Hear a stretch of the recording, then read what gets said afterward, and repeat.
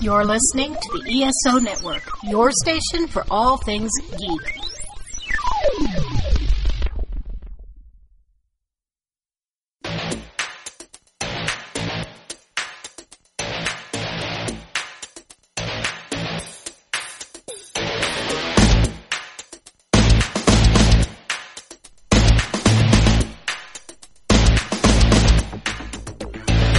Needless Things Podcast.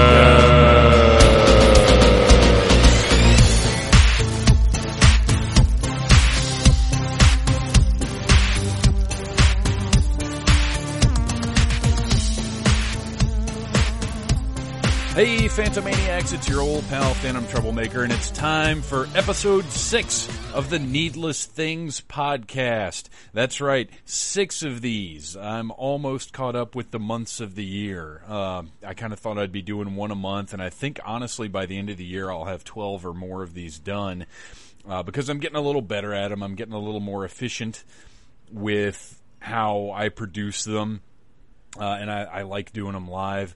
But before I get any further, I want to talk about today's. We did it live from Odin's Cosmic Bookshelf. I had Bobby Nash, Jay Hornsby, also known as the Belligerent Monkey. And for the first time, and for every time hereafter, my co-host, Mr. Bo Brown. I'm very excited that he's kind of getting a regular gig here now. The guy's a good talker, and we do well, so I'm glad I'm going to have his support here. I hadn't even planned on recording an intro for this one, but I didn't have notes or anything for the live show, so I didn't mention certain things that I like to mention, such as you can find the Needless Things podcast on iTunes and on Stitcher. You can check out my site, with toys and music and movie and wrestling and every other kind of review and commentary and thoughts and just general dork stuff at needlessthingssite.com. You can find me on Facebook as L Phantasmus, that's with a PH, because I couldn't use Phantom Troublemaker when I made my person page. I've got a Phantom Troublemaker page, but I can't do anything on that. I can't have friends. I can't like stuff the way I want to like stuff. I can't tag stuff. It's kind of useless, honestly. And also, you have to pay now. And I'm already paying enough for this podcast and this site, and now for picture hosting for the site, because as much as I love the fact that the site has gotten big and I'm using up a lot of bandwidth, it's costing me money now. So if you want to chip anything in, you can go to the Podbean page for Needless Things and throw a few dollars my way via PayPal. And I'm working on getting the shirts up. I think I'm just going to stick them up on eBay. I don't really know a better way to sell the shirts or stickers or whatever. But anyway, we're here today to talk about DC Comics, to talk about dorkery in general, and much to my surprise, to talk about gaming. Not a subject I ever necessarily thought would come up on the show, but Mr. Bo Brown is a gamer. I gamed a little bit back in the day, and I've always been kind of curious about how real gamers do it, because I never dove all the way in. I was never a full-fledged guy. I just kind of fiddled around and then ducked out after a few weeks. So that was an interesting conversation to have. And I'm starting to put stuff together for Dragon Con. I'll have more on that on the next episode, which will be live from somewhere yet to be determined. Might be Odin's. There are a couple other places that are possibilities as well.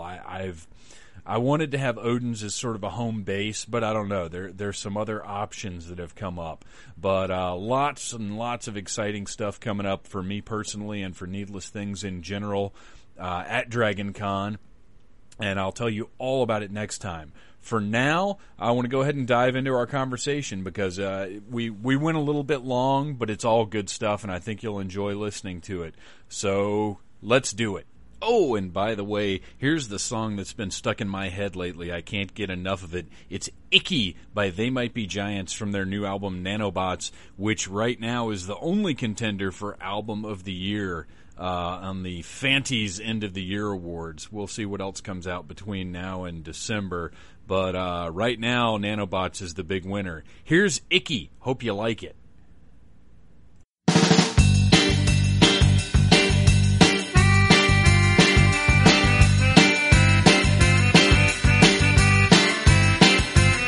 Everybody's saying, who's that icky guy? I'd like to get to know him. I want to be his best bud. No, I do. We can't both be his best bud. Hey everybody, and welcome to the first live Needless Things podcast. I'm your host, Phantom Troublemaker, and we are here in beautiful Odin's Comics. Do we go by Odin's Comics or Odin's Cosmic Bookshelf? Is Cosmic Bookshelf gone? I don't know. There's some confusion. I think that's still the technical name for it, but we typically just say Odin's Comics. And that's Counterboy Greg, who's here watching us today, being a part of the fun. I'm also joined by artist extraordinaire Jay Hornsby, Belligerent Monkey. That's me. And of course, co-host Mr. Bo Brown. Hi, how's it going? Very excited. It's going great. My original plan had been to give you a Kermit the Frog style introduction, but I practiced my Kermit the Frog style introductions, and they're not very good. So I decided I'd save everybody from that. And then also joined by the award-winning Bobby Nash. Yes, hold your applause, please. No. The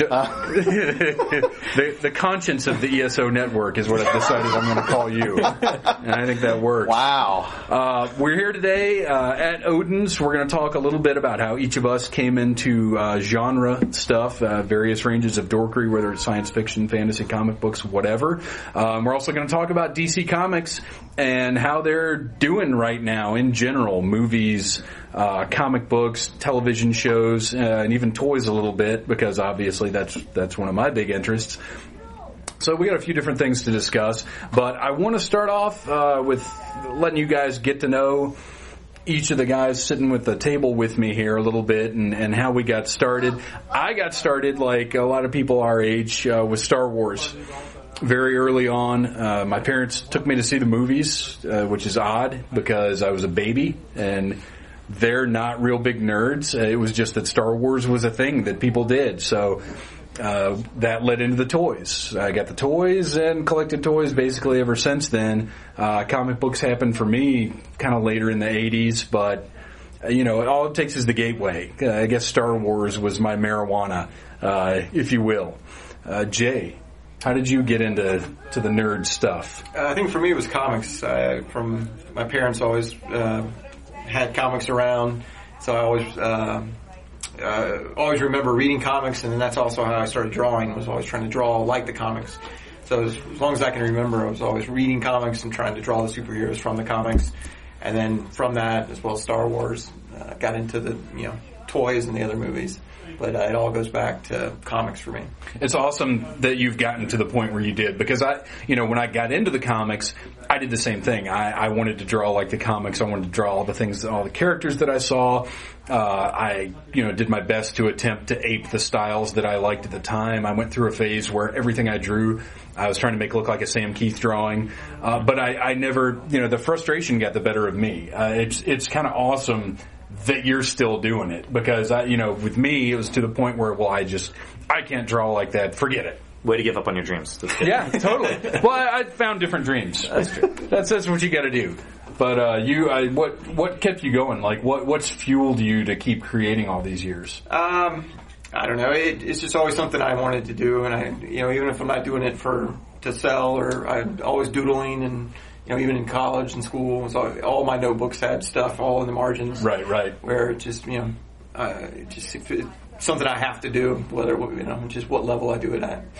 And now for a totally random, unrehearsed question, where did Belligerent Monkey come from? Well, it's a funny story. I guess about 8-9 years ago when we bought our house, it had a tiki bar in the basement, so we fixed it up and got a real nice tiki bar.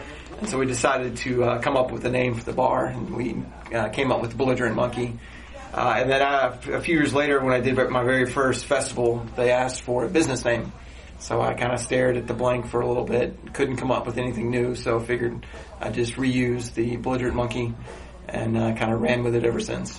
That's fascinating. I can't believe I've never heard that story before. Well, Mr. Bo Brown, you are, at this point anyway, you've worn many hats, but right now puppetry is your thing, but you've had kind of an interesting road to get to this point. What are your dork travels? I was similar to you in the sense that Star Wars was around when I was a wee thing, and was sort of a gateway to sort of epicness, and seeing things beyond what I can experience in my normal life. Right. And so that sort of led to comics as well, and I read a lot of comics back in the day, and started coming to Odin's at a very young age, actually, and like collecting Marvel trading cards and all that kind of good stuff. That's right. Mrs. Troublemaker was right. selling a wee Bo Brown. That's right. Cards and comics. When I was just a wee thing. So it's always been pretty much ever present, and I had like, the Mego figures and stuff when I was a kid, and all that kind of stuff. And I had the Batman or the Superman pajamas with the little Velcro cape on and all that kind of stuff. Because my dad collected comics when he was younger, and so he was perfectly fine. All that stuff was right. None of that stuff was taboo, in our house and everything. So it was always supported. And then I got into playing D&D and any heavy into escapism and seeking to experience things that aren't in everyday life, which I think is part of what drives me to puppetry too, is that puppetry allows you to tell any kind of story you can possibly imagine. It's the ultimate live storytelling tools. It really only similar to animation, except you can't do animation live. Right.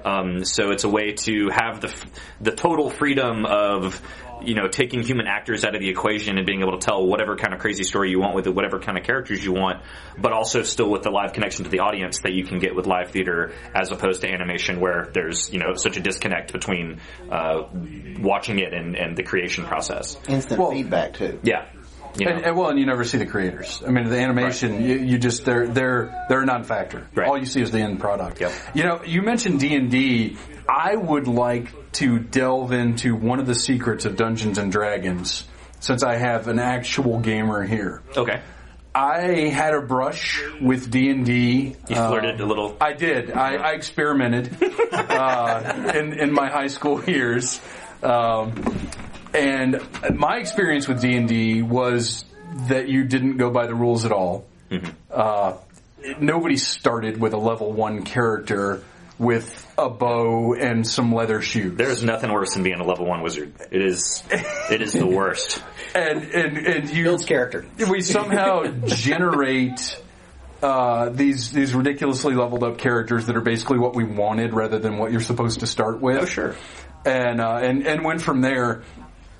And it never caught with me, and I think that was part of the reason, is because we flubbed it so badly. What is that kind of how it was done, though? My introduction to D&D was at summer camp, and I used to go to a YMCA camp, and that's really sort of where I first encountered it, and I just loved the sort of group storytelling dynamic of it, and the rules and everything was sort of arbitrary to me, to more towards like the telling the cool story and right. and getting outside of your normal life. But then I found some gamers in my neighborhood when I back at home and started playing more regularly, and my parents were very supportive of it. My mom would defend back during D&D is evil and all that kind of stuff. She was like, "Look, I know where my kid is.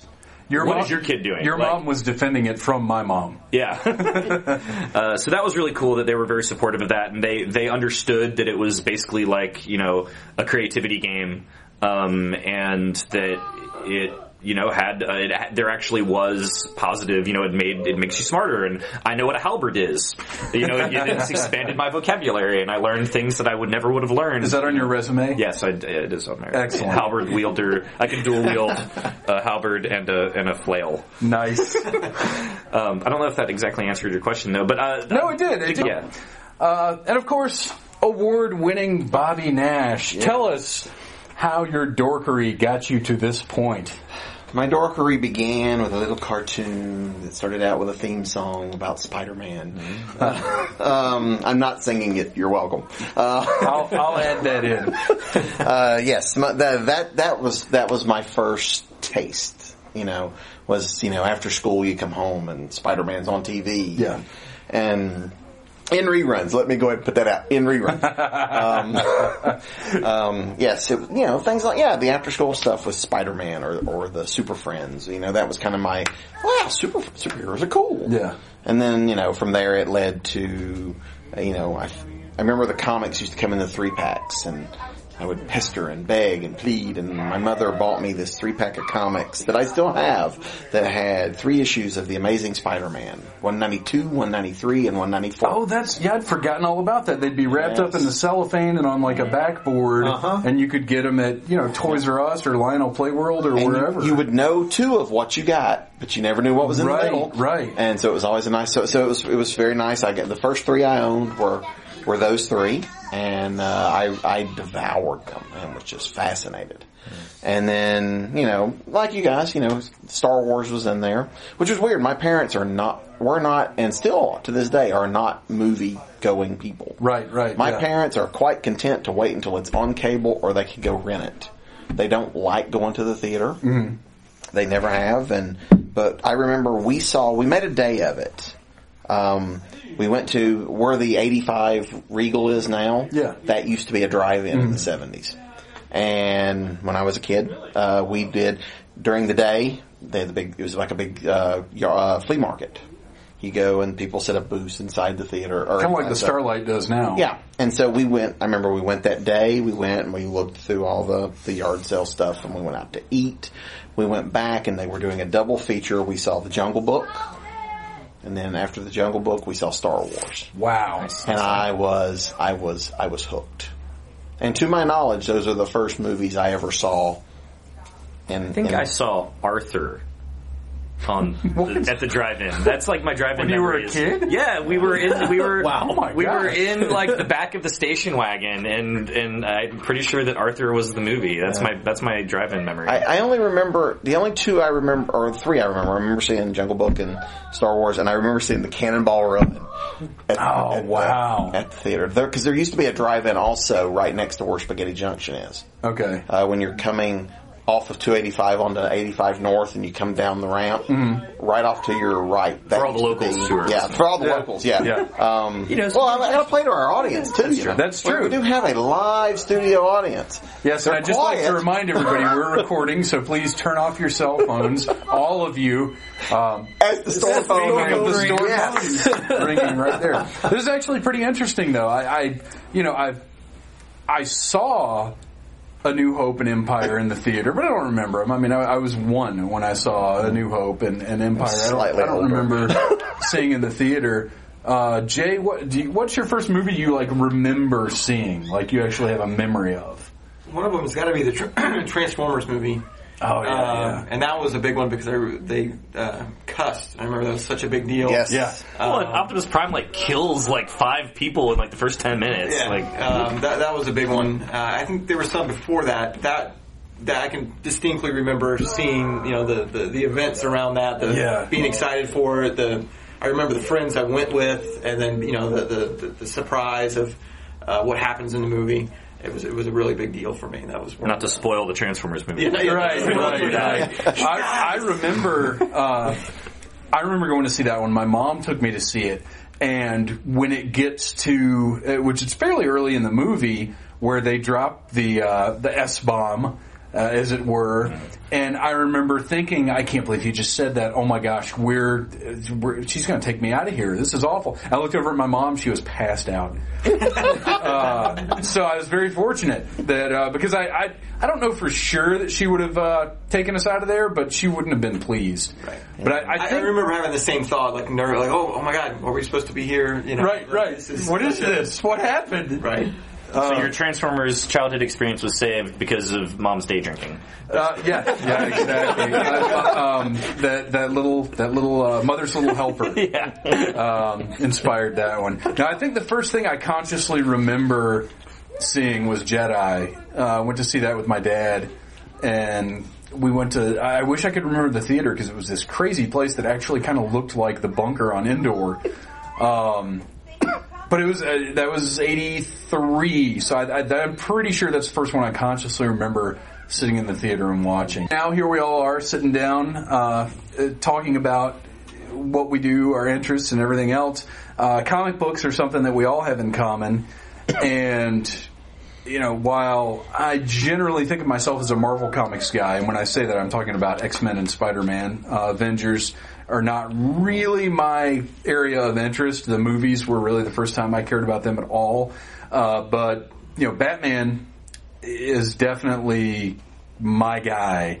And DC Comics, obviously they gave us Batman. And some of my earliest comics were random DC things with Batman on the cover. Obviously some actual Batman comics, but pretty much anything that they stuck Batman on the cover of, I'd buy, which is one of those clever marketing things that comic book companies do. Like gorillas. And DC Comics, right now, are in an interesting place. Man of Steel, I think we've pretty much got to call it a success, no matter how you feel about the movie personally. It certainly, I think, is the success that they were hoping for, probably, and more. I think there's a good chance they're going to build a new cinematic empire on it, which we'll talk about that in a minute. But the comics is where it all started. Let's talk a little bit about how we feel about the comics and where they are right now. Bobby, you want to kick that one off? Okay. Well, the New 52, when it started, we did an episode of the ESO podcast where we actually read all 52 of the number one issues. Because you're masochists. Yes. I am not reading 52 DC books a month. Just throw that out there. I read very few, but, DC has a few books that I'm following that are really good. Probably more than they were before the New 52. There are some cool characters, but there are some, for me, I tend to follow creators more than characters. But right now, there are a handful of books that are really doing it for me. Oddly enough, a lot of them seem to be written by Scott Snyder. But that's certainly his Batman title is great. His Superman Unchained, I think he's the first new 52 writer to get Superman. Oh, really? So you haven't picked that one up yet? It's solid. Yeah. I mean, it's the opening story. I mean, it's the beginning of a story. Sure. But just in the way he writes Superman speaking and thinking in the caption boxes is the closest to what I think of as Superman. Mm-hmm. And because some of the other stuff, as much as I like Grant Morrison or George Perez or any of the other, whether I like their work or not, to me, just none of them have captured the feel of Superman. And so the new one with Snyder, at least in this first one, at least, I feel that he gets Superman. Now, where it goes from there, I don't know, but, yeah. That's interesting because I feel like Scott Snyder, I don't know anything about the guy personally, but I feel that at the very least, he was going to intellectually understand Superman. Whether or not he's been reading the character for years and years and years, I feel like his intelligence and his storytelling ability would give us a good Superman. Without spoiling too much of the story, it starts out with a disaster in space that Superman is trying to prevent, and yes, he is. There is a lot of intellectualizing of, okay, if I break it, there's several things falling out of the sky toward Earth, and he's thinking, okay, I need to get this over here so it falls in the ocean. I need to get this over, destroy this one, so little pieces. And so there's a lot of that intellectual in there. But he's also very conscious of how can I save the people. And I think that's been missing from a lot of the Superman is the fact that he cares. Right. Definitely missing from the movie. Yes. And it's been missing from a lot of the comics, I feel, too, where it's, and there's a lot of that going on in there and there's a lot in there. I think for me the weakest part of the first issue of Unchained was the art. Yeah. The art. I like Jim Lee's art usually, but it feels very rushed. I don't know how. He's a splash guy. I don't feel like Jim Lee's a storyteller. I feel like he's a splash guy. He does some very beautiful splash pages, but they don't get a story across successfully, in my opinion. I thought Unchained is off to a good start. I'm certainly going to stick around and see how the rest of them go, and I'm sure that I know Lee. He is not, I know his pattern. He is not going to stick with this book for a long haul. Yeah. But I think there's enough to start here to get a good handle on the character, and I think this could be the Superman book for a while. Very cool, and they need that. They need a strong central Superman book. I gave up on Justice League, which was, I think, originally intended to be their flagship title. After the first arc, I thought it was one of the worst arcs I've ever read of a comic. It was terrible. Mm-hmm. I stuck with it a little longer than you just to see if it got better, and it finally did actually get better. Up, but there was some rough patches that. Has it evened out though? Right now they're gearing up for the new kind of crossover. Oh yeah, Trinity War. Yeah, it was bad up until Throne of Atlantis story, the crossover with Aquaman, and then it finally got good because it was teaming up with a good book because Aquaman's been good. And it stayed good after that, and then now we've got this Trinity War thing, so who knows how that's going to wind up good. But it's interesting that it had that effect, because I actually dropped... I was enjoying Justice League Dark, but I've had it with comic companies' crossovers forcing me to buy books I don't want to buy. Yes. Because I've been doing it for, almost 30 years. You're suffering from event fatigue, I think. That's what I am. And the thing is... The events make me go, oh. Well, and it just, I don't mind events, but I really hate it. Like, I like the way, say, Marvel did something like Inferno, where you had 2 titles that were telling the story. I can deal with that. I can buy one extra title that goes back and forth. That's no big deal. And then they had other titles that were involved in the story, but you didn't have to read the main story to understand those, and you didn't have to read the auxiliary titles to understand the main story.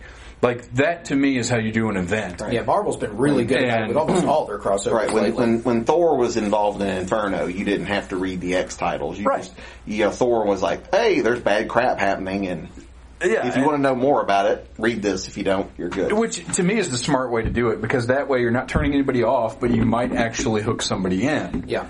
Whereas, to tell me with this Trinity War that I'm going to have to start buying, 1, the worst comic I've ever read in my life, and 2, a comic that I really had no interest in the first place, which was Justice League of America, just to keep reading my one comic, Justice League Dark, that I enjoy. At that point, I say, you know what, Justice League Dark is good, but I don't need to read it. Yeah, drop it for 2 or 3 months until it picks back up. Right, and chances are, though, I'm going to drop it for good, because I something else will come out. That slot in my pull will get filled, and I will forget all about Justice League Dark. DC... Their lineup right now, they've got All-Star Western, which I think we all agree is one of the best comics on the shelf right now, let alone from DC. Snyder's Batman stuff. Yeah, I'm a big fan of that as well. Yeah, it's Jimmy Palmiotti and Justin Gray have been making some amazing stories about Jonah Hex, who's somebody that I know from DC's animated universe, and that's about it. I can't honestly say I'd read a Jonah Hex comic. Not to mention DC's other, Western-themed characters who have not seen the light of day in quite some time, and making them all interesting. Yeah, the backup stories have all been very good, too. Just as interesting as the main story. Yeah, and they're keeping them short and sweet. They're not, the backup stories have all been right around 4 to 6 issues. Basically, they're one issue broken up into chapters. Exactly. And they've been a lot of fun. One of them has gone hand in hand with the Jonah Hex narrative. The rest of them has kind of been their own thing. But they've done such a good job with that comic. It's amazing to me that the rest of them are such uninteresting things.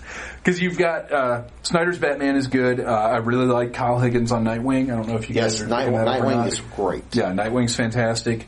But the bulk of DC's stuff is not compelling to me. I started off reading a lot, and now they've all just either been canceled, as is the case with Frankenstein,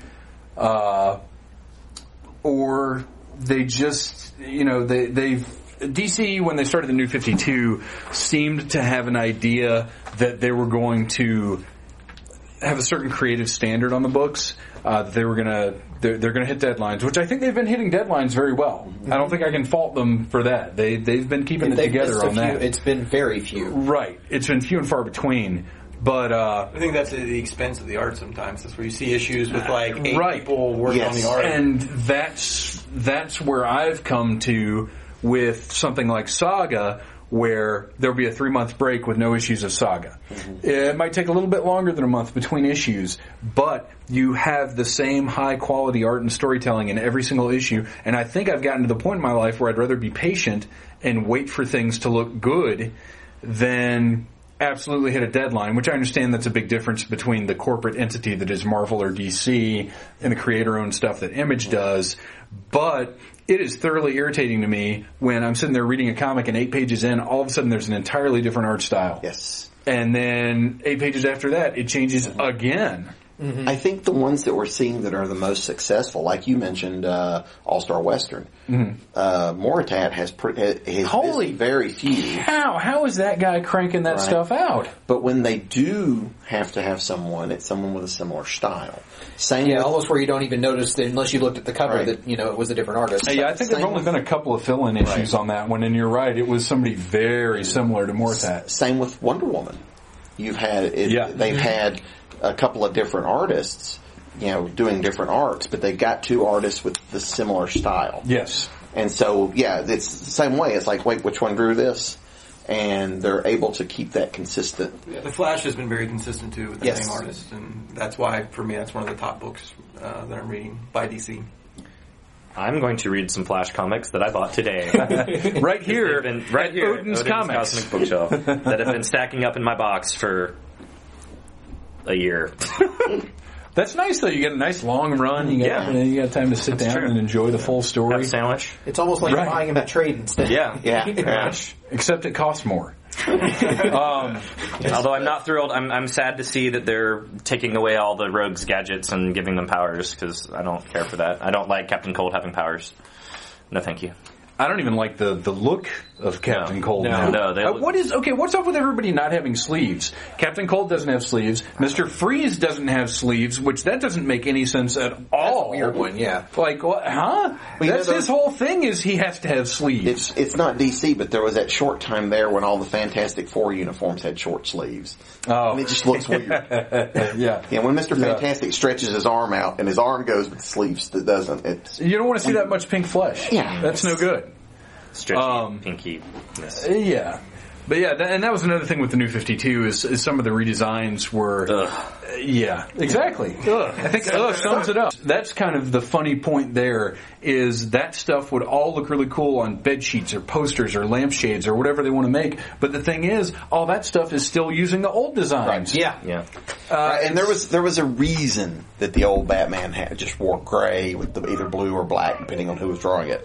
If you look at when Jose Garcia Lopez, I think I left the Lewis out of there. Anyways, Garcia Lopez did a lot of their work that was used on the bedspreads and the stuff that was not comics, and he had an eye for that. Simple is better design, and they work. I mean, there's a reason that comic artists, when they created Batman, he didn't have all those lines or chainmail or, it's because I got to draw him like 900 times in this issue.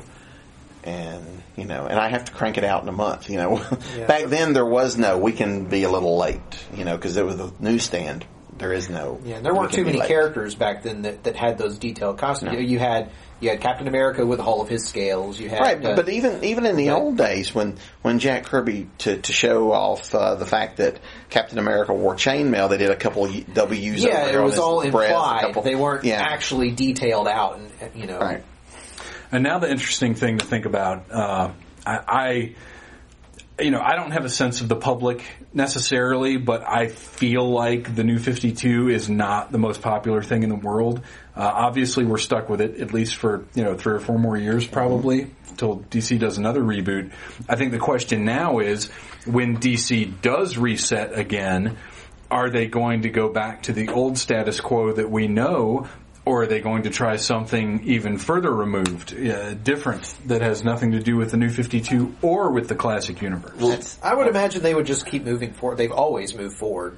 Every time they do a reboot, it's always adding something different. You know what? That's an interesting argument that I've heard over and over again, is that, DC always reboots. The New 52 is not like anything DC has done before. That's true. They have never before just disregarded entirely their history, and while they make the claim that, oh no, all those things still happened, they did not happen in 5 years. I think is the result of them not really planning this out and them deciding we need an event.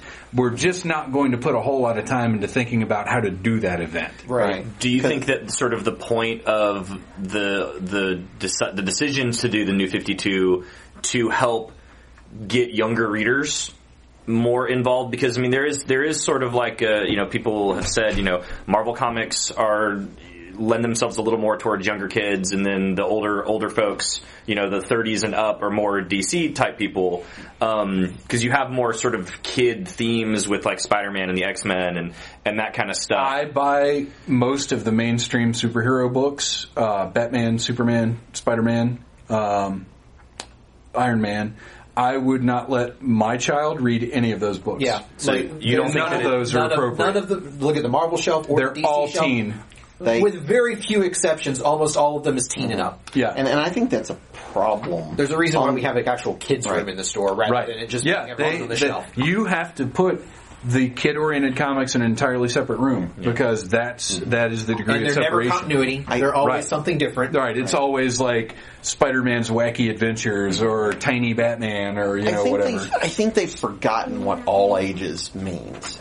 Yes. And all ages, it's not always easy to write.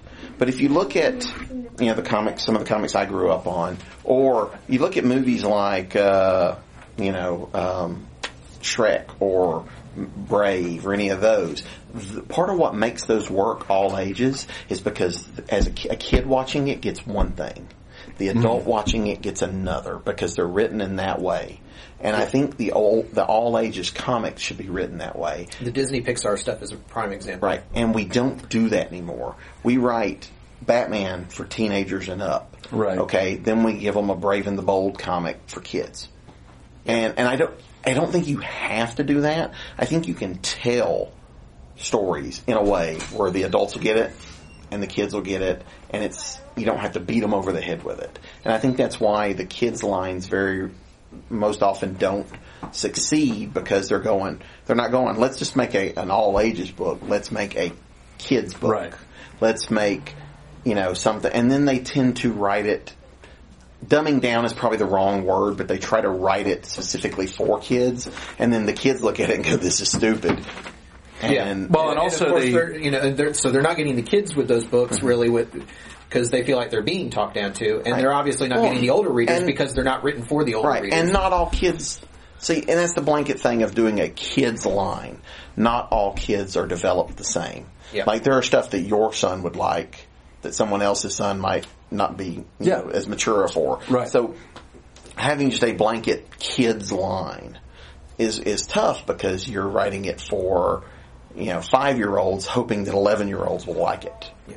And even worse with the fact that if you're going to have a kids line, all right, but they don't even really go all the way with that. It's like everything from DC is pretty much Batman almost all their kids' books are, Batman, Batman, Batman, Batman, and you might occasionally get, a Superman story or a Justice League story, but, what about the girl that wants to read Wonder Woman? Or, you see very little, you don't get all the characters, so somebody's like, I really want to read, a Flash story. Well, there's not a kid's Flash book. It's very similar to like the way action figures are made. It's like they think, okay, well the kid just wants a Batman, so that's why we've got Night Vision Batman and Jungle Attack Batman and and all that kind of stuff. The kid just wants Batman. It doesn't really matter what it is as long as it's Batman. And I think that they think about the comics the same way. The kid just wants a comic with Batman in it and on the cover, so it doesn't really matter what it is as long as it's got Batman in it. The kid's not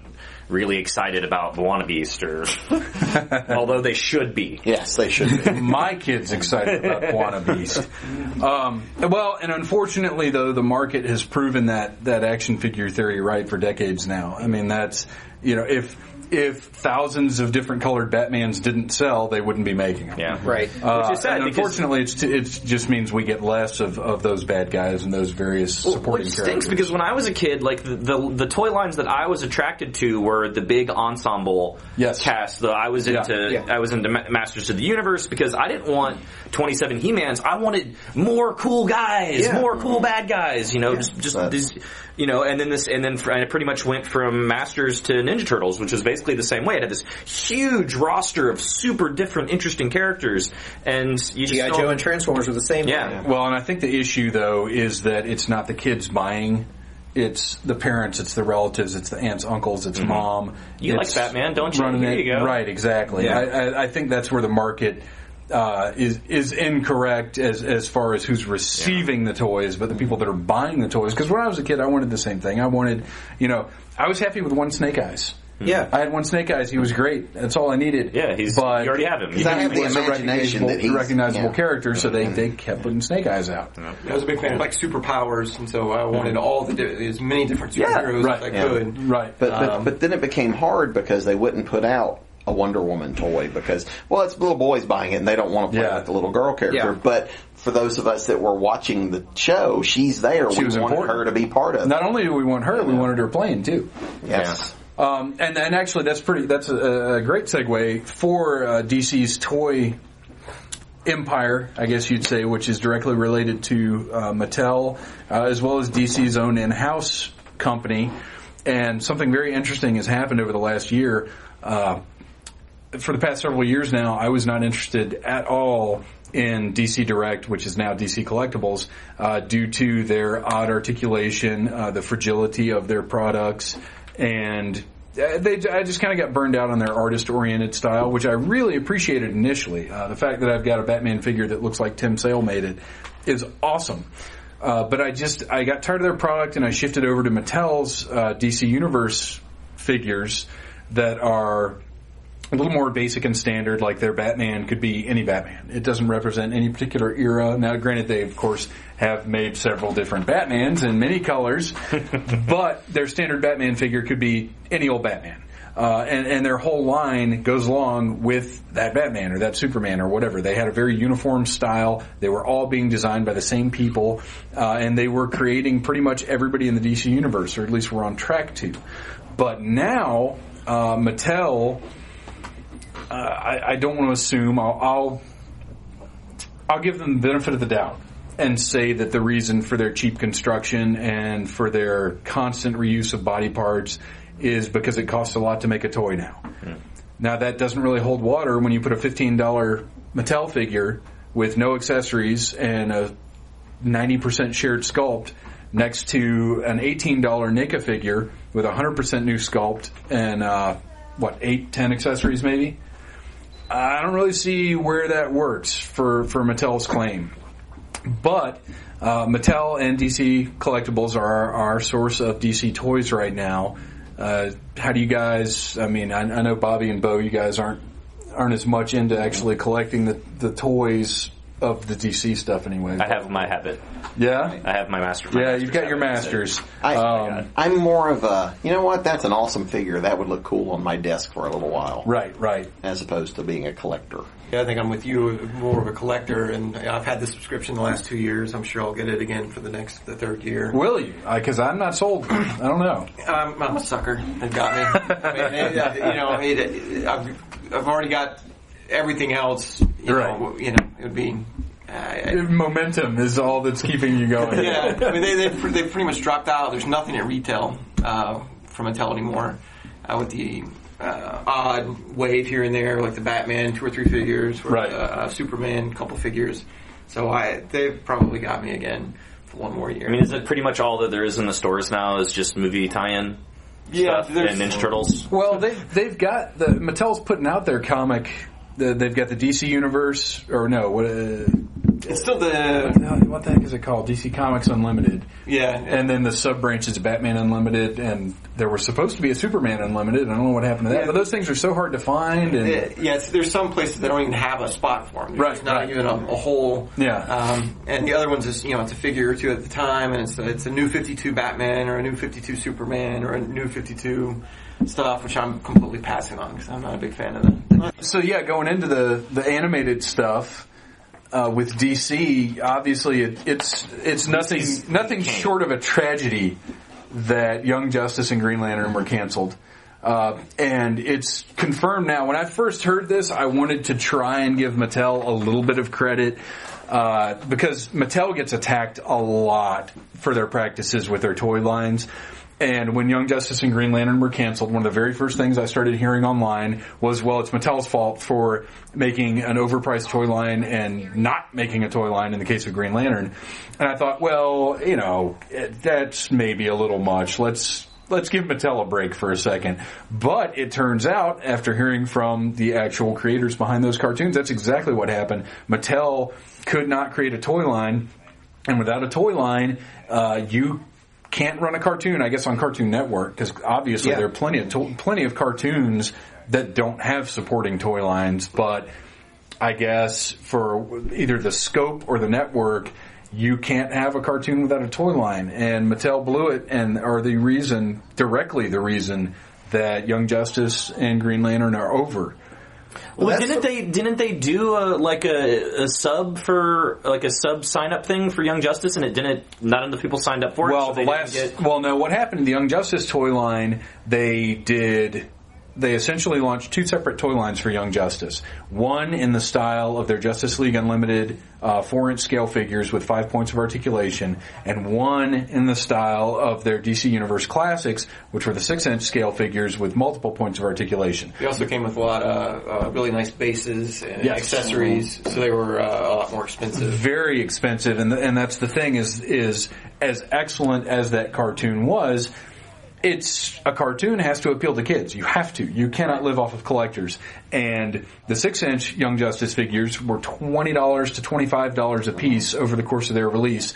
And the 4-inch figures were $10 a piece. Wow. That's crazy talk. You can't do that with a cartoon-based toy line. Plus, with Young Justice too, the costumes on Young Justice, these were not super splashy costumes. Superboy was a guy wearing jeans and a t-shirt. Right. There weren't a lot of those big, great costumes that translate to toys, like a Batman. Right. Or some of my favorites were like the Clayface figure. That's just a cool looking figure from the animated series. Yes. Yeah. So that's worth buying because it looks great. But they did have a great range of looks though, because they had Kid Flash. They had Miss Martian. They had Robin. New Aqualad. New Aqualad. Very dynamic, interesting looking character. And there's a beef to pick with the New 52 as well, as they had just introduced that character with the Young Justice cartoon came out. Right. And they went through all this effort right before the reboot to introduce this character during Brightest Day. And then they do the reboot, and the character doesn't exist anymore. Well, and that's another aspect of the fact that they wanted an event, but they didn't spend 2 seconds thinking about how to do the event. Right. Also, personally as a Flash fan, I feel like the Flash is to blame for the New 52. Yeah. And there's a movie coming out that's all about They're it. doing a Flashpoint animated. Yeah. I'm a big Flash fan too, and I think that whole his whole character and surrounding characters were ones that were hurt the most because one of the best things about the Flash was the fact that he had Wally West, and had the fact that generational thing. the fact that Wally doesn't exist anymore is such a crime because he's Nightwing. You know, he did this. He did his time as the kid hero. He earned it, and I've always believed that Barry is boring and that he is way more interesting as a symbol than he is as a character. Yeah. And so Wally was just so much more interesting having grown up in the footsteps. And that's not a story you can tell with Batman. They've tried, but it always comes back to Bruce being Batman. You know, it's always, Clark's always going to be Superman. But you had this great chance to have this lineage and to tell the story of what it's like to actually fill these shoes that you grew up your entire life being the sidekick, and now Wally's earned his place as the Flash, and then just throw it all away. Well, and that's what's so insane about it is because one of the things that superhero comics should be trying very hard to do is create legacy characters. Yep. And that's what that's the only time it's worked. Really good job for beforehand because you had the Justice Society, which led into the Justice League. You had Wally, you had Kyle.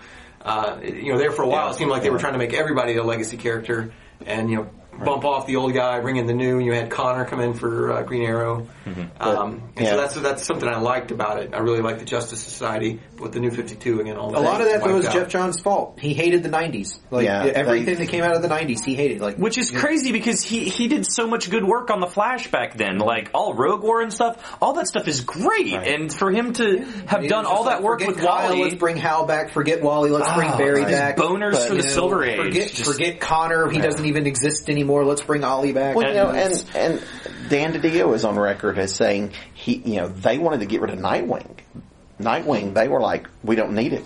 We've got Batman. We don't need Nightwing. Yeah, he almost died in Crisis. Yeah, but rewrote it at the last minute. Yeah, they wanted him live, and so they wanted to get rid of him. They've done away with.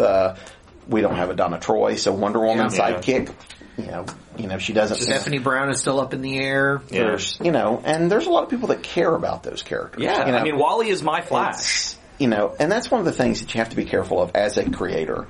Is it bugs me because I do see creators will get online or in interviews they'll go, well, there just aren't any good stories left for character X, and then, well, that's not necessarily true. Just because you don't have a story doesn't mean that there's not a story. Yeah. And I hear this a lot when they go and they kill off characters because nobody cares about, I remember I forget who said it, but there was some creator made a comment about, not all characters were good. And, look at, it was a Marvel thing. It's like, look at the White Tiger.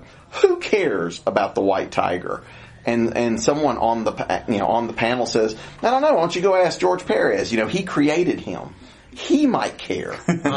And so just because and as a creator myself, I try to look at it that way. If I go, I can't think of a good story to tell for Superman, that doesn't mean Superman's a bad character. Doesn't mean you should kill him. I'm not the writer for Superman. Right. You've told your story or whatever. And unfortunately, there's a lot of creators that don't look at it that way. It's like, you know what? I think Superman sucks. So let me recreate Superman the way I think he should be. Doesn't matter that it's out of character. This is just how I think Superman should be. Yeah. But if every creator that comes on does that, then you have characters that nobody recognizes anymore. Superman's a good example of that, though, because, as far as the superheroes go, he's been around the longest. So if any character were to have run out of stories by now, you would think it would be Superman. But, at least once or twice a year, we'll get, a graphic novel or, a 6-issue run in one of the regular comics or something that actually has a good Superman story in it. We've got, Straczynski's Earth 1 stuff. We've got All-Star Superman that Grant Morrison did a few years ago. There's still new stories that are being told with Superman that are good. And so, if a character like that still has stories that can be found, they all do. Yeah. Which brings up an interesting point. There's so much focus on ongoing series, despite the fact that they reboot them so often. Do you think we'll get to a point where the bulk of comics are miniseries? There are characters, I think, that do not need to sustain a monthly book. That are hard to write. I mean, like we were talking about earlier, like Doctor Strange is a really hard character to write a consistent. He suffers from sort of like Superman in the sense that in Martian Manhunter, Martian Manhunter holding down his own comic. It's just like, well, he just uses his powers and fixes everything. It's hard to challenge Doctor Strange. So I think that he is a character who is best suited for a little cool miniseries, like beginning, middle, end. Boom! Here's this really great. Contained Doctor Strange story. On the rare occasion somebody comes up with a new story to tell, and here you go. And then you have times where like one of my favorite series of the past few years is right before it was before the reboot, but DC's Power Girl with Palmiotti and Gray and Amanda Conner. Yeah, it was great. Awesome series. They did 12 issues. They left to go do other things. The book downhill to eventually canceled. I think the thinking there was, it's the character, and a lot of times it's not the character. It's these creators have a story to tell. Okay, I think that's one of those things where instead of that character, that book going away, I would have rather have had that creative team do 6 issues a year. Right. Well, it's kind of like they do Hellboy, where they'll do 3 or 4 issues, and then there'll be a break, and then do a new miniseries. And I think that's definitely the way to do it with certain characters for sure. Yeah, I agree. I mean, there's not every character needs to have 12 issues a year. Every year they're just not necessary. Especially if there's not. Going back to the toy line part of it, with the fact that the comics, a lot of times, especially with Marvel and DC, that toy line's always in the background, the merchandising aspect, is this going to sell bed sheets? Is this going to sell action figures? Is this going to sell cups, lunchboxes, whatever? And unless you're a character that's a driving force for why you even have a comic, you really probably don't need a monthly series. That's your big guys. They're always going to be there. Right. Your Supermans, your Batmans, your Wonder Womans, who are going to have multiple monthly, series. But for everybody else, but the Phantom Stranger, he's a guy that's going to come in, and they have to publish ever so often to keep their copyrights and their trademarks, and I understand there's that business, but you find ways to do that. Just because. Somebody comes in and says, I got this great idea for a Zatanna story. They tell their 6-issue story. It's fantastic. That writer goes, well, I'm done, and they leave. Yeah, Zatanna's she's like Doctor Strange. She's a hard character to hold down her own series. Exactly. She says things backwards and they happen, and Right, and but instead of just trying to go, okay, well, that guy sold well for 6 months. We've got to make it an ongoing series. I think sometimes that's not the smart thinking. You mentioned maintaining trademark or the copyright or whatever. I read something that struck me as complete lunacy the other day about Superman becoming public domain sometime in the next 5 years or something like that. Happen. No, that's never going to happen. And it was funny because the article was written from a very sincere point of view that it was going to happen and that it would be the best thing that could happen for the character. Had those laws not changed, and you can thank Disney for this. Yeah, Disney's all Disney. Because, Mickey Mouse would be public domain by now. Those changes in the laws, which is weird. The irony of Disney not wanting, because of how many things Disney has done with public domain characters. Superman would have been interesting, but the way the corporate law works, and I don't claim to understand all of it, but I can explain it. Basically, you can buy laws. You see, that's pretty much when you've got Warner Brothers or Disney money, you can buy laws. Yes. When you've got Bobby Nash money, you can buy a Happy Meal. Maybe. What do you guys think about that? Jay, what do you think of if just any old person could make a Superman movie or write a Superman story? Is that good or bad? I don't know. It'd be interesting because I think you'd get a wide range of quality. Because I think you'd have someone, from the worst to the best, all trying to do something. So it'd be, look at the stuff that already is public domain, and you get that range of was Dracula 2000, right? And you get. I can't think of a good Dracula movie that's happened after 1982. Well, there's, as a guy who's worked in the public domain, I worked on Domino Lady or Secret Agent X, and they are just old pulp character. Right. But now the difference is those characters disappeared for decades and nobody knew who they were. Right. There was no company trying and to There was no keep them sudden. afloat. Right. There's not all of a sudden Warner Brother or DC is doing Superman and then now there's 50 different companies have the option. Right. But so writing in the public domain can be fun. You can, but and in a lot of cases people they're respectful of what had come before Yes. and they're writing the character because Wasn't there's a there love few- for it. No, sorry to interrupt, but like Daredevil, the blue and red one, I think wasn't that Yeah, being because published Dynamite's by- been doing He's a whole public bunch of domain, those. yeah. But I think two different companies were Yeah. publishing stories with the same character with their own different take on it. Right. And right now I know Eric Larson's been using him a lot in Right. Savage Dragon because he is definitely a public domain character. So yeah, and those characters can show up. Moonstone and Dynamite are two examples of most of their catalog is built on public domain character.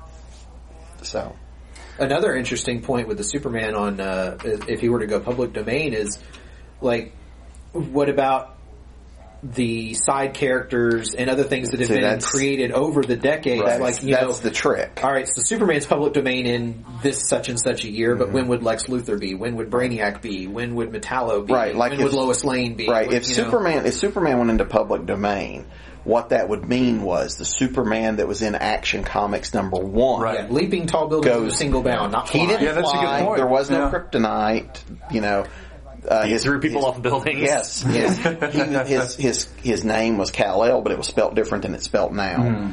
There was no Krypton. We didn't even know he was an alien in there. So there's it's you get what that was.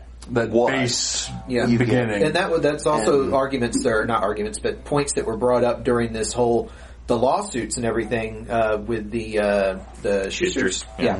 And okay, if they won the lawsuit, what would they get? They would get that base core Superman. They wouldn't have all of the other stuff that DC's created since then. Right. Because it wasn't the Daily Planet then.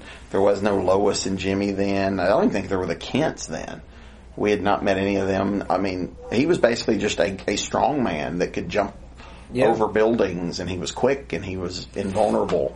And he would throw villains off buildings, and or he would turn them over their knee and spank them if they needed it. He was, that's the character, and that's how public domain works.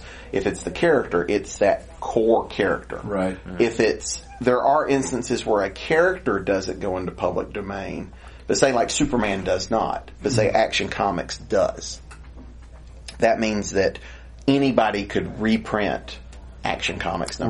Right. It's kind of like the John Carter thing. The first 3 John Carter novels are public domain. The characters are not.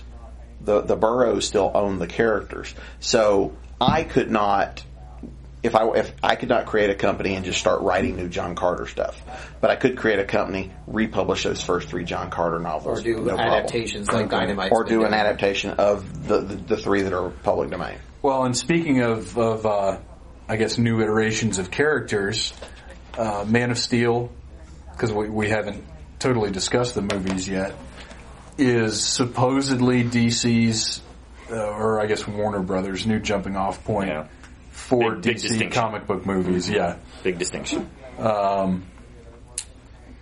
Where do they go? Do you think it's a good idea for them to ape what Marvel did and build up to a Justice League movie? Are we better off if they just keep the heroes self-contained and just make good movies and not try and worry about the build-up? I have zero faith in Warner Brothers. Absolutely zero faith in Warner Brothers making good decisions about what to do with the DC Comics property that they own. I really think that they have no idea how to make these movies, and all they can do is go, oh well, Batman worked, so we'll make a Superman movie that's dark and gritty like Batman did, or all the people at Warner Brothers can think about is like, how do we take something that we already know works? They're not going to try anything new.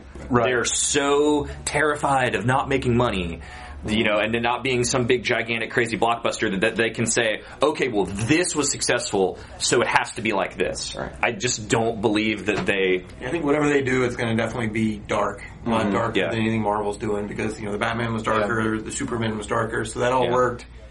So let's you're going to get characters that shouldn't be dark and suddenly tragic, and And they're doing one Superman movie, and they're ready to go from Man of Steel to Justice League. Yeah. And Marvel, no idea what they're doing. They're looking at what Marvel's Endgame was. Marvel did Iron Man. They said, "Ooh, that's successful. Okay, let's start planning for Avengers." So we do Iron Man 2. And I don't think they're going to do the slow play like Marvel did. No, they've already shown that the team movie was super successful. So so they think it just will be. Yeah. They don't understand what went into it. Absolutely not. They want to compete with the Avengers 2. That's what they want to do. That's what. And I think that's insane, crazy talk. And I don't dislike the idea of a Justice League movie. I want it to be good, but I want it to happen because it happens because it's a good idea and we've got all the pieces in place. It's not the way Warner Brothers is going to do it. I don't want it to happen. Well, even DC itself doesn't work that way. I don't want it to happen because some suit in an office who doesn't have a creative bone in his body says, Justice League. We own these characters. Let's do that. Take the people who've been making these amazing DC animated movies for decades and have them make the movies. Yeah. I just don't understand how the DC animated stuff is so good. Yeah. And yet that Warner Brothers just seems like they seem like it's like the DC animated sort of exists in its own little universe that Warner Brothers doesn't even think about. But suddenly as soon as they, try to do it to live action, they don't even think about why those DC animated movies are successful and good and well done. Get Paul Dini and get those guys who've been doing it and they know what they're doing and people who are familiar with the comics to do it, but they just don't think about it like that. They're like, we'll need a big name director and we need some big name stars and we'll have 12 different writers and it'll go through 16 different drafts because it doesn't matter what it is. Because people are going to watch it because it's Batman. Right. And they just don't, I have zero faith. Zero. It's funny, I put it, I know there was that joke commercial that was out years ago where all these people are around the boardroom and they're talking about it was like some goo monster, and they're talking about how cool the toys were, and they've got the posters, they're showing the books, and they're showing the image on cups and plates, and at the very end of it, they're going, yes, these are shipping, these are ready to go, this is done, and you get to the very end, and the guy goes, movie script? We're working on it. And this was all, they're talking about all the merchandising for the movie. That they haven't even written the script. That's how it works too. I mean, that's absolutely it.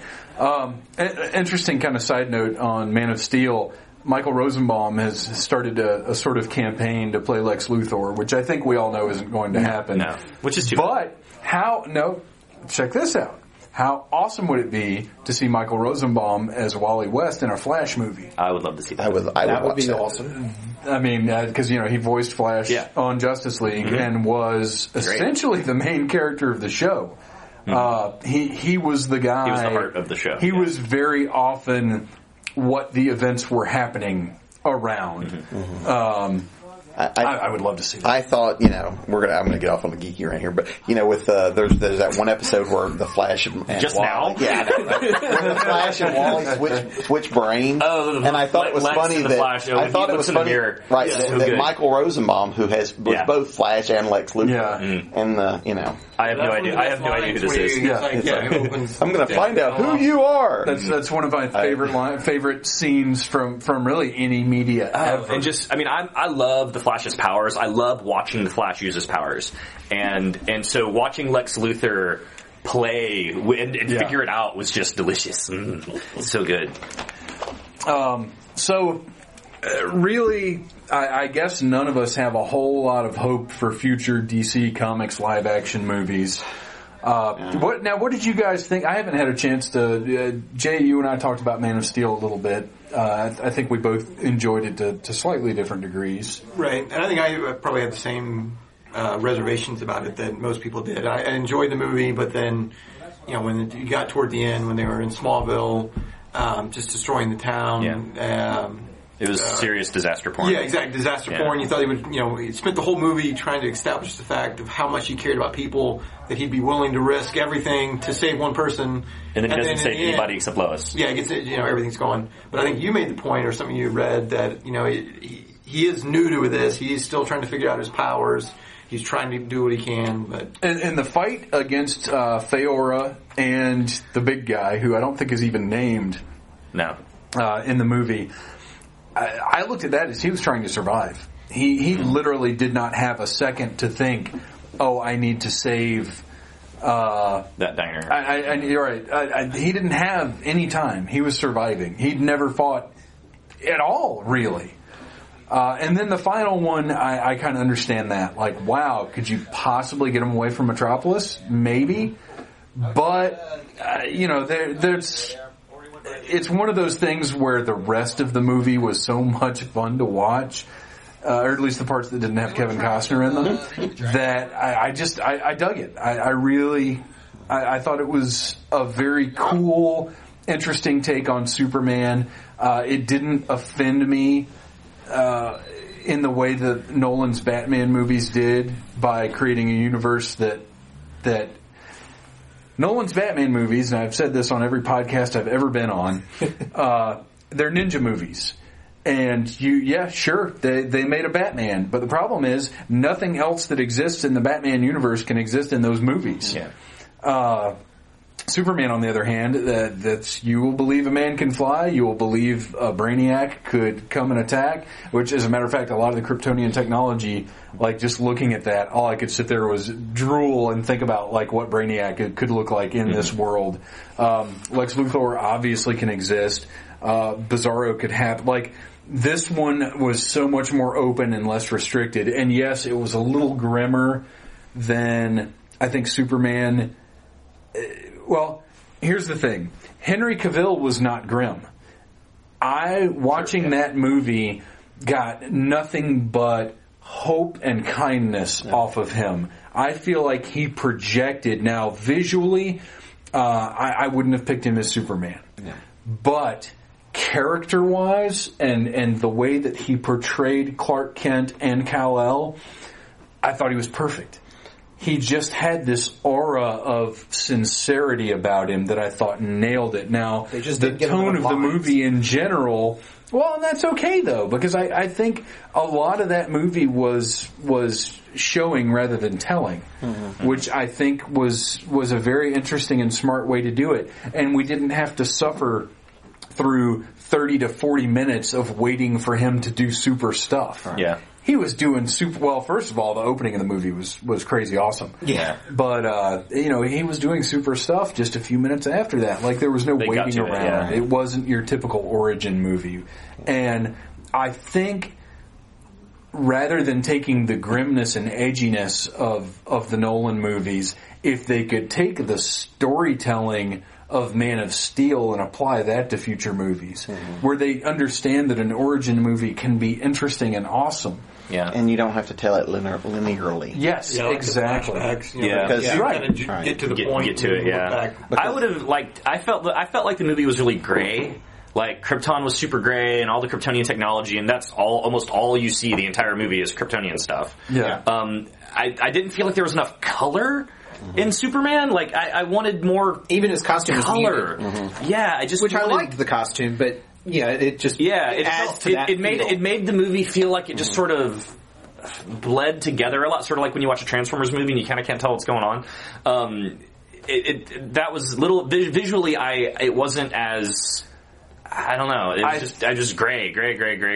Like, I think that was done somewhat in service of the 3D, which unfortunately 3D is killing a lot of creative decision making in movies. I would have also, and Metropolis too, like, Metropolis still looks like New York. Like, I want the city of tomorrow. I want Metropolis. I want that Metropolis has a personality to its architecture, and I still haven't gotten that, and I want it back. Although we might have, because Metropolis isn't there anymore, so we might have the Metropolis of tomorrow in Superman 2. Right, because I also think this would be a good spot to introduce Lex Luthor and say, hey, this is, we're scared of the big people. That was what I felt half the movie was setting up Lex Luthor's propaganda machine. Right. Yeah. He could be the guy that built hero of the common man, the man who built the city tomorrow. Build the city. I would love to actually give him a legitimate leg to stand on for his hatred of Superman. Well, and how interesting will it be to have a Lex Luthor who's not a straight up villain? Yeah. Who's right? Yeah. You know, and you can't just look at the guy. And I mean, honestly, they could build the whole movie on the fact that Luthor is right, and then at the very end, his sinister, egotistical, evil side could come out, and it could turn out like, oh gosh, he really is a jerk. But you could spend the whole movie thinking, wow, he's looking out for us. Humanity. He's not such a bad guy. I want to go ahead and start the campaign. Give me my job. Yeah, I want to go ahead and start the campaign now that we have Clancy Brown actually play him. Oh my gosh, that would so be great. awesome. You know, if we could convince Clancy to shave his head, I think we could. You know, Oh wow. Yeah, that would be tremendous. I would actually, there's so many voice actors from Justice League that I would love to see. I can't ever remember his name, Herbert West. From Reanimator, who did the question. Jeffrey Combs. Jeffrey Combs, thank you. I can't ever remember that actor's name. And I'll say right now, Jeffrey Combs, if I ever meet you in person and you've heard this podcast, you feel free to just smack me for not ever being able to remember your name, because I love you, but man. Jeffrey Combs as the question on Arrow was something that I mentioned a few weeks ago, and I think that would be fantastic. You've got a lot of potential there. He's a good actor too that knows how to work with prosthetics because of all the stuff he did on Star Trek. Yeah, he definitely could work his way around a flesh mask. Mm-hmm. Well, we've got to come into wrapping this thing up now. Overall, just in a few words, let's go through and each kind of give our overview of where DC's at right now as a whole. With the characters that they're responsible for, I guess. I'll start and say DC has some of the richest worlds, or I guess the richest universe in comics. Their characters don't necessarily resonate like Marvel's characters do, but as far as creating spectacle, I think DC really has the advantage. And honestly, has a bigger stable of recognizable characters. Agreed. They can get it together, but they haven't yet with this new 52. I think there's a lot of potential there, but I don't know that I see them tapping it. I've got a little bit more hope for the movie universe. I think Man of Steel is an excellent start. I think they need to be very careful and conservative, though, with what they do. I think Justice League right now is a bad idea. I think if they could just put out good movies about Flash and Wonder Woman, and just start again with Green Lantern, just get Idris Elba to be Jon Stewart, do something along those lines. Let's forget they're going to make it how they can't. Let's hope that they can get somewhere good with this stuff. And as far as the toys and the animation, we were going to talk about Beware the Batman, but we ran out of time. I watched it this morning. Don't know how to feel about it. We'll cover that on a future Needless Things when we've had some time to think and take in some episodes. But DC overall, I love their universe, but I don't have a lot of faith that we're going to see amazing things from them anytime soon. Mr. Bo Brown. Yeah, I agree. I think that Warner Brothers is the biggest threat to DC Comics. It's the one thing that's always going to hold them back. You just have people in charge of comics who don't know anything about them, and that's a real shame. As far as the comics world, I pretty much agree. I'm going to catch up on my Flash issues and hope that it's good, but I see everybody's wearing pants and no sleeves. And they put pants on He-Man. I just, there you go. They put pants on He-Man. Jay. For the comics, it's kind of hit or miss for me. I'm actually reading probably less DC now than I was before the new 52. So it seems like it's more hit or miss with, and it seems more editorial based than creator based. So I'm still probably follow creators or bounce around, but once they leave the book, it's kind of like Green Lantern. Once Jeff Johns left, that was a good stopping point for me. Right. Same with Aquaman. You said it was pretty good, but I dropped it after he left. For the movies, I did like the Batman movies. I did like Man of Steel. I think they do have a shot as long as they keep Nolan and some of those guys around.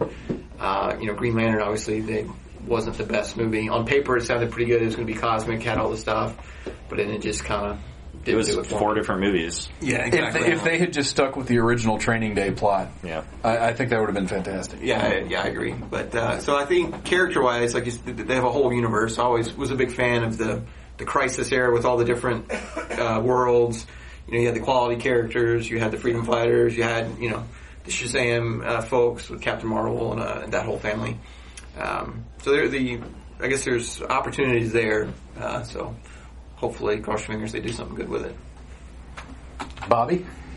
The comics, like I said, there are some good ones out there. I definitely agree with what he just said too, that they seem so editorially driven. I think if DC when DC stops pretending they're 90s Marvel, I think they will do better. Because they are doing a lot of the decisions that led to Marvel's downfall in the 90s, of the fancy covers and the different things of that nature they're doing. Tell good stories. That's really all we want. We want to be entertained. I don't want to read a book and put it down and go, God, hopefully they'll get better next month. Yeah. I want to be able to read a comic, lay it down, get on Facebook and go, oh my God, you've got to read. I want to get on the podcast and go, oh my God, you've got, and I'm not. There's so many habit comics. Right. There's nothing that's making me go, holy crap, did I just read that? They're not there. I miss that. I want to be entertained. And I don't care if it's got a cardstock cover. I don't care if it's got a fold out poster that's hard as hell to read and, that's 2 pages of the book. I don't need that. Just give me 21, 22 pages of kick-ass story, and I will be a happy camper. And I'm not getting it. Every once in a while I get something and go, ooh, that was good. And then the next issue I go, what happened to the people that did the last one? Or things like that. I occasionally get surprised. Most of the surprises I've had have not been DC, unfortunately. But occasionally, something so good will come along that'll just really jump out at me. And I want that for DC, because I love these characters. With the movies, I'm like you guys, I don't want to go straight from Man of Steel to Justice League. Give me a Man of Steel 2. I think a lot of the complaints I'm getting are from people that don't want to see Clark learning. They want Superman as they've always known him. Right. But what we're getting these characters learning to become the characters we know them. And then quitting as soon as they have. Right. Yes. And then we get the reboot where we get another young one that learns. Yeah. Hey, I was Batman for 6 months. 3 movies. 15 months is the story. And as a reader too, I have problems with that. They totally forgot the whole he's a detective plot part of the character. And it was pretty much boiled down to anybody can be Batman if you've got money to buy all the equipment. Yeah, because the world's greatest martial artist, let me tell you how impressive his fight was. Pretty great. Oh my God. I've got to spend all this money on all this awesome technology. I'm going to throw some pop and snaps at you, and if those don't work, obviously none of the rest of this is useful at all. So yeah, it's, I want my Batman to be this smartest guy in the room. Right. That's Batman. Yeah. The fighting stuff's all cool and all, but that's Batman. Batman's a strategist. I want to see that guy. Yeah. I don't want to just see anybody can just throw punches. That's not just I wonder if that mask is important. Probably not. I probably shouldn't investigate it. I'd certainly love to see more, them in the movies, not just DC, Marvel as well. I'd love to see them keep the damn masks on. That would be nice. Because really, Iron Man 3 was not an Iron Man movie so much as it was a Tony Stark movie. And yet it was still awesome. Yes, it was. I enjoyed it. Even that was another one with a bunch of, fans up in arms. The twist did not bother me. No, it was fine. I did not have a problem with that. I prefer my Superman not to kill people. You know what though? I gotta say though is, he gave Zod every chance.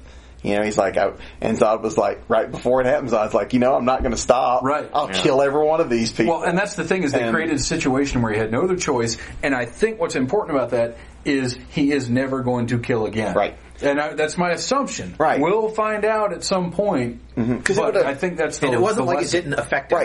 Right. He was torn up about it. Right. It would have been a completely different movie if he'd have snapped his neck and went, suck on that, bitch. Right. You know? Right. Exactly. Yeah. You know, but yeah, it was not an easy decision for him, and you know, I'm sure they will deal with it. You know, he will. You know, I don't want to see him whine for 3 movies about it. Right. Yeah.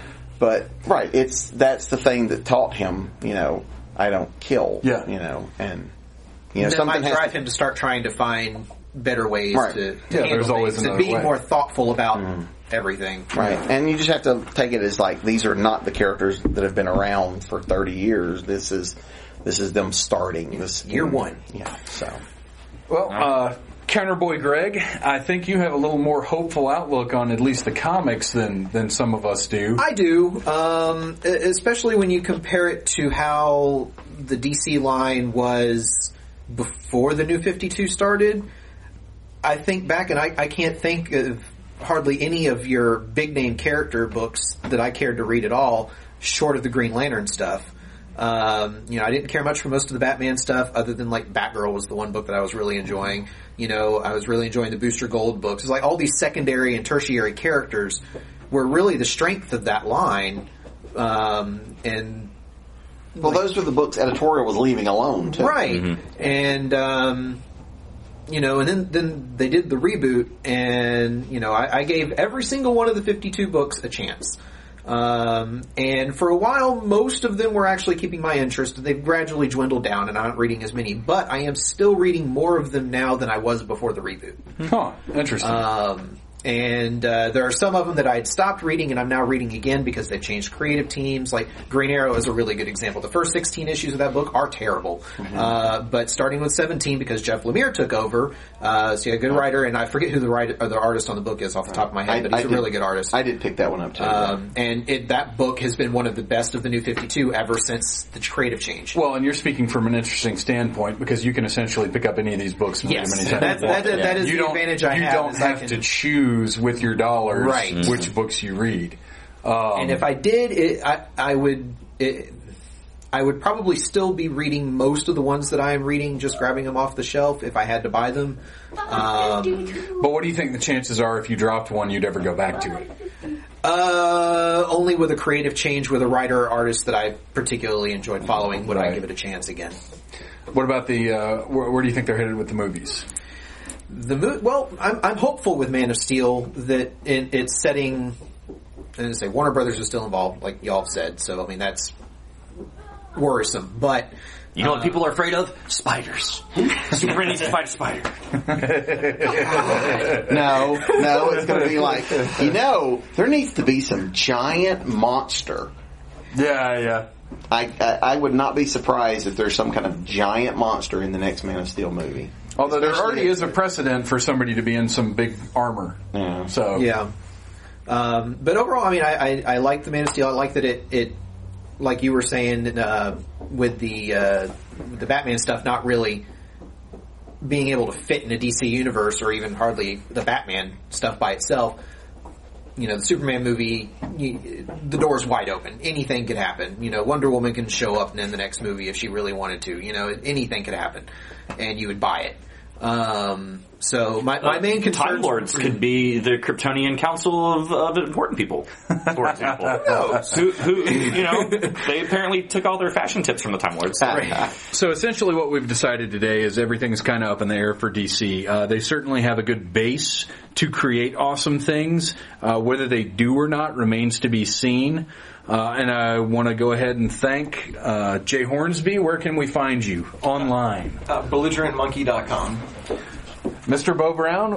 Hey, I'm glad to be here. It's my first official job as co-host, and I can thank you. And I can be found online at sci-fijanitors.com and on YouTube if you want to come see my geeky little puppet show.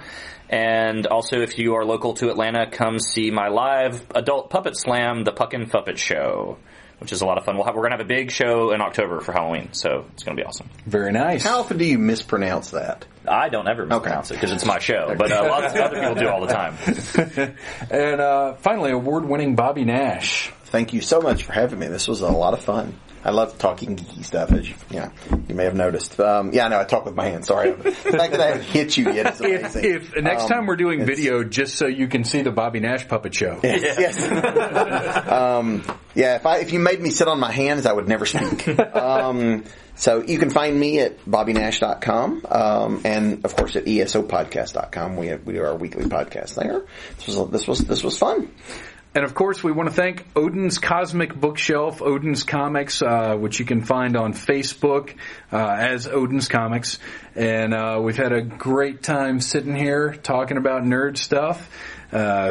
Check me out at needlessthingssite.com. And of course, this podcast can be downloaded from iTunes or from Stitcher. Well, that was a good talk, and we had a whole lot of fun. Not a lot of people showed up, but I wasn't expecting a whole lot of people. I wanted more for Bobby and Jay's benefit to have some folks out there so they could make a little cash than anything else, because Jay had his whole art display up, which you can see on needlessthingssite.com with the write-up for this one. Bobby had his books out there, and they made a little money, but the main thing is we sat down and recorded and had a great time recording a podcast. It was cool, and I'll be doing it again August 17th. Location yet to be determined. Just follow me on Twitter or Facebook, or obviously needlessthingssite.com. And remember, you can download and listen to the podcast on iTunes and on Stitcher. And also keep an eye on the Revcast page, where should be going up pretty soon, a podcast I did with those guys about cartoons from the 80s. I talked about Masters of the Universe. We discussed Thundar. We discussed G.I. Joe. It's going to end up being 2 podcasts because we just couldn't shut up about them. So check that out as well, and we'll see you next time for some more Dork Talk. Thanks for listening. I love you guys. Later.